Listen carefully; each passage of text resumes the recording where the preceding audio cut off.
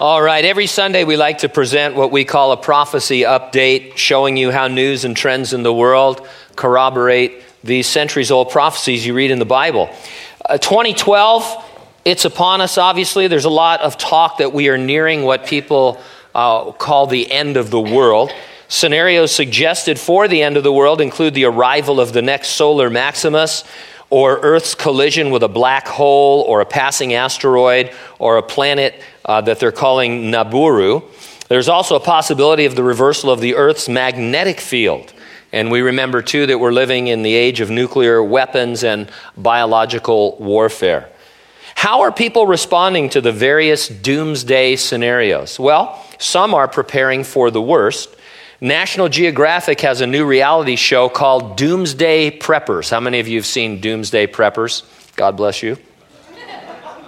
It profiles Americans who have taken extreme measures to plan for a forthcoming apocalypse, whether a natural disaster, a nuclear war, or an economic crisis. Here are a few quotes from the USA Today article about the show.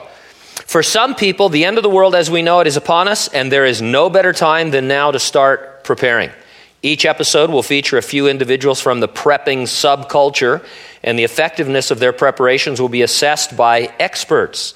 In the series premiere, viewers meet a retired couple who have 50,000 pounds of food stored in their doomsday-proof home built of steel shipping containers, an urban survivalist in Los Angeles prepping for a severe earthquake, and a young Texan ready to bug out when an oil crisis creates havoc. It's not a hobby, prepper Gloria Haswell tells National Geographic. It's a lifestyle. Haswell and her husband spend 50 hours a week preparing for a shift in the North and South poles, which could cause severe climate change. Prepper Tim Ralston of Arizona views destruction of the electrical grid caused by an electromagnetic pulse weapon or solar flares as his worst-case scenario. To prepare, he regularly conducts a dry run to an underground bunker with his kids. Practicing allows him to sleep better at night, Ralston says. People invest so much money in life insurance, Ralston says. This is life assurance. Now, what's interesting to me, in light of the end times, as the Bible reveals them, is not that so many people think things could get bad. It's that they don't realize just how bad things are going to get. Because the things they're preparing for are nothing like what God has in store for this planet during the Great Tribulation. If you look ahead past the resurrection and rapture of the church to the Great Tribulation, preppers won't be able to hide.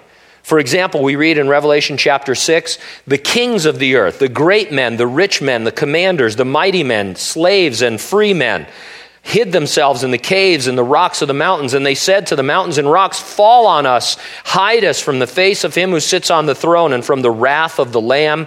For the great day of his wrath has come, and who will be able to stand? If you read through the book of the Revelation, you'll find out that there's no place safe, there's no place to hide, there's not going to be any doomsday survival. Now, I'm not saying that you shouldn't prepare for a natural or an economic disaster. My whole life is an economic disaster, so maybe you should talk to me. Maybe you should stock up on some food. I'm thinking maybe a few extra pounds of coffee, that kind of thing. All I need is a hot water source, and I'm good to go.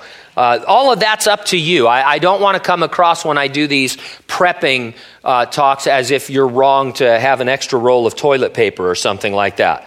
Whatever it is you need to get you through the next economic upheaval.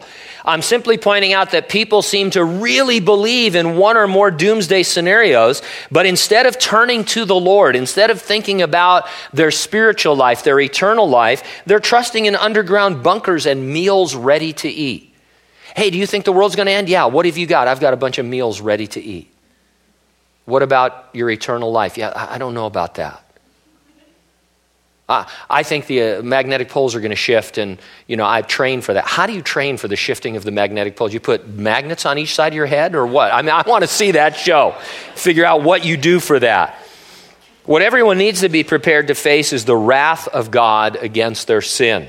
The prepping for that is easy. It's to believe on the Lord Jesus Christ. Here's the thing. 2012 is a very interesting year because it's really simple to get into a conversation with somebody about the end of the world, because every other show, every other movie is about this. And people are actually talking about this. Some of them are skeptical, some of them are scared. But you and I, we know all about what's going to happen in the world, and we're not headed to doomsday. We're headed, obviously, at some point, the world we leave behind after we're raptured is going to move into that 7-year Great Tribulation. But it's not doomsday. It ends with the return of Jesus Christ to earth to establish a glorious kingdom. And so I'm pretty sure that Nibiru isn't going to hit the earth. We're not going to be sucked into a black hole.